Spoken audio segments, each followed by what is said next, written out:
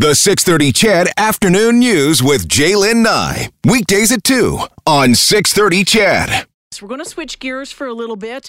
You know what? It was founded in 2016, and it was Canada's first gym dedicated to serving LGBTQ people. But it has permanently closed. It's a direct result of it being targeted in a series of online blog posts. The posts about staff and clients of Queerflex prompted a hate crimes investigation by the Edmonton Police Service.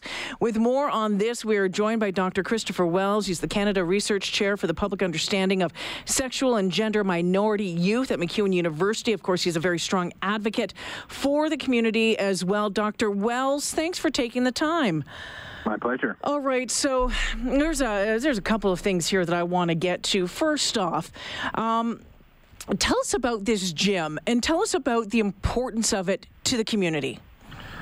Well, I think a lot of people are really sad and dismayed to hear the news that Queerflex won't be reopening because it provided a really important and safe space for many LGBTQ people in the community to get out and take care of their physical health and well-being, and its absence will be really felt by a lot of people. Some of the things the research tells us is that many LGBTQ young people, for example, they avoid gym classes, or they identify locker rooms and change rooms as some of the most unsafe spaces in schools. So many even turn to taking phys ed online to escape unsafe environments or bullying and harassment. So you can see how Queerflex really provided that important safe space in the community. Well, yeah, and I'm glad you expanded on that a bit, because I think for those who are listening right now who don't understand and say, well, why don't they just go to a gym, a regular gym like everybody else does? But oftentimes there's bad experiences associated with it, not feeling safe. That's what you're saying. Yeah, absolutely, and have not had a positive experience in whether it's a school gymnasium or engaging in athletic events. We know a lot of LGBTQ youth, for example, drop out of organized team sports because of homophobia and transphobia and the kind of language that's often used in those environments, sort of very hyper masculine language or energy that really makes anybody who's feels different not feel welcome. Yeah. Okay, Dr. Wells. So when we talk about doxing, and that's what happened in this case, for people who don't know what that is, can you explain what happened? Sure. So doxing is generally referred to as the sharing of private or personal information about an individual online in a way to target or bully or harass them. So, in this case, some of the people who worked at the gym who helped to create it were publicly identified, and that personal information was shared, and they felt very vulnerable and targeted to harassment and abuse. And so we're already talking about people within a community that's already more subject to things like hate crimes and incidents. Man, and we've seen stories about this, online, like in the blogs in this situation, certainly on social media, on Twitter, that sort of thing. It's mind-boggling to me why people do this, but there's a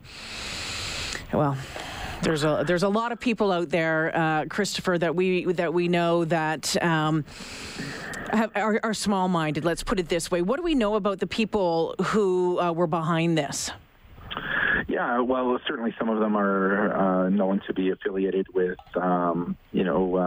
hate and extremist groups or ideologies, which makes the concerns all the more heightened because, individuals like this often have the capacity to carry out those kinds of threats. So the sharing of this information wasn't benign. It wasn't without consequence. It was really designed to intimidate, harass, and threaten, individuals who are just simply simply trying to volunteer to create a safe space in a community, and had no right to be targeted. And thankfully, the Edmonton Police Service, is investigating this, because we need to send the message that, when you're targeting the people at Queerflex and the patrons who go there, you're really targeting everybody in the LGBT community, because this is about, the safety and security to be ourselves and to feel like a valued and contributing member of our city. So as you mentioned, Edmonton Police looking at it, or had looked into it with the hate crimes unit. They did investigate the doxing, but didn't lay any charges. That has to be a little bit disappointing.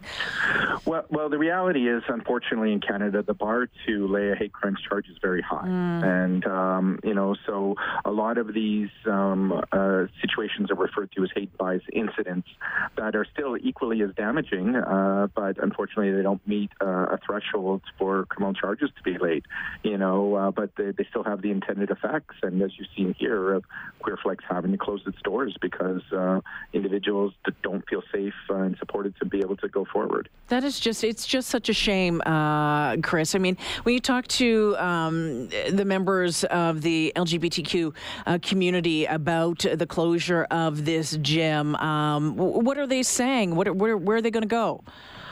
Yeah, I think a lot of people are upset and concerned. A lot of people who are going to Queerflex weren't going to other gyms or facilities because they didn't feel safe. So I think it really is a call for our recreational community here in Edmonton to take a look at their own practices and look at the policies, look at the facilities. Do they have universal all-gender change rooms and washrooms, for example? Do they have specific classes for the LGBT community that can invite them in and help build these relationships and understand the needs of the community when using these kinds of facilities? How often does stuff like this happen, Chris? Yeah, it's unfortunate to say that it's not rare. It is, unfortunately, can be considered common. The LGBT community is one of the 3 most targeted groups in Canada for hate crimes and incidents. And that should be distressing and upsetting to a lot of us, because we know discrimination and hate are learned values. Mm-hmm. So why do people feel emboldened to be going out and targeting people who are different than that they are? So what do we need to do as a community to make things better? I think we need to do is stand up and denounce these kinds of behaviors when they happen. Say they're not acceptable in our community. Provide support to those who are impacted. Those people who run Queerflex and the patrons who go there, and making sure they know that they're not alone and that they have no right to be targeted, and that our city stands behind them. And then thirdly, I think it is that challenge and that call to other fitness facilities to say, is there more that you can be doing to create safe environments and facilities? Have you examined your practices? Do you have out LGBTQ staff members? Are you hiring for diversity? What are your policies? How are you communicating this out to your patrons? We all have a right to physical activity, and we all have a right to be safe while doing it. And unfortunately, that right has been denied to members of the LGBTQ community. This must have been an incredibly difficult decision for the owners, the people who worked at Queerflex, given the safe space that it provided.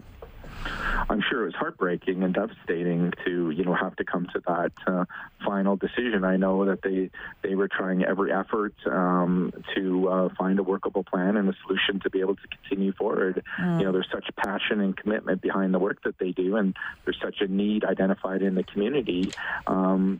It's really distressing and devastating to, a lot of people in the LGBT community to know that, these safe spaces are being taken away. Do you know if there's any other gyms that have stepped up, who have said, hey, we have taken a look at this, we are doing this?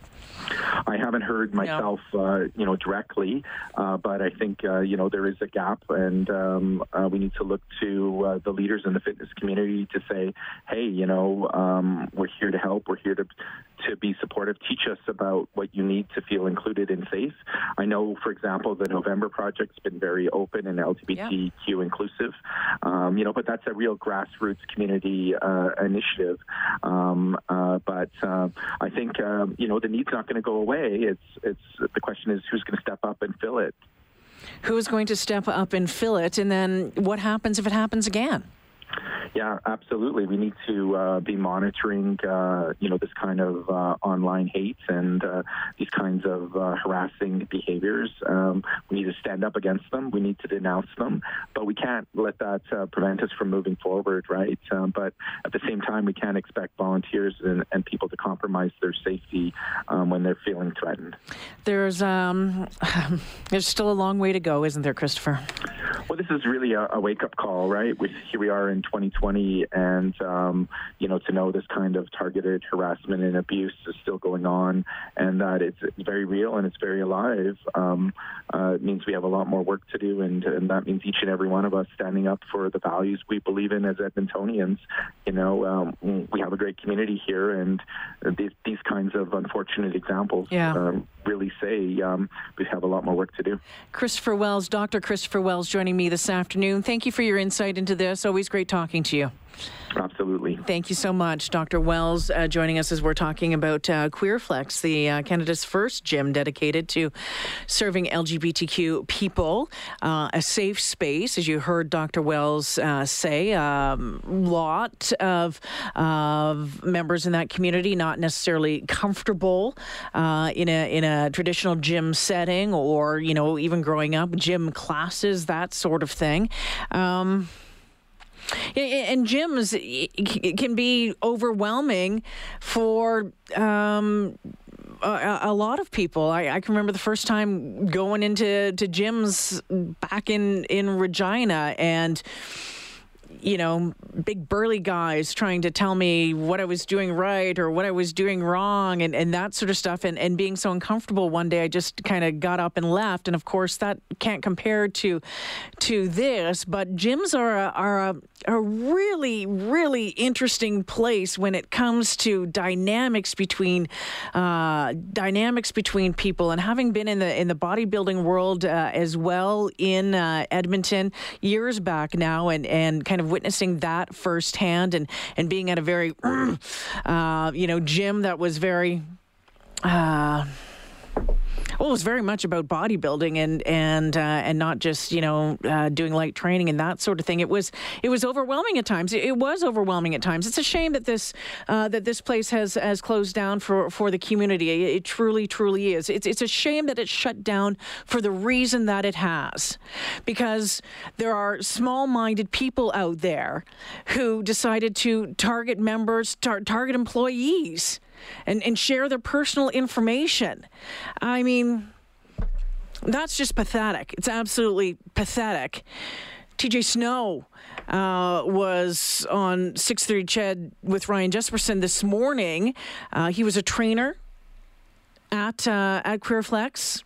He said when all of this happened, he immediately felt like his personal information was compromised. The board let us know what was going on, and of course, anytime there's something like this, like that it's kind of scary. So you have to protect yourself. So I definitely had to check and see what information of mine was shared, if any, and sort of locked down all of my personal accounts that are online. And it was scary to know whether we should be spending time in the gym and things like that. So yeah, it was kind of a scary thing, because it's sort of a verbal terrorist attack. Like, you don't know what could come next. That was TJ Snow, who is one of the trainers at Queerflex.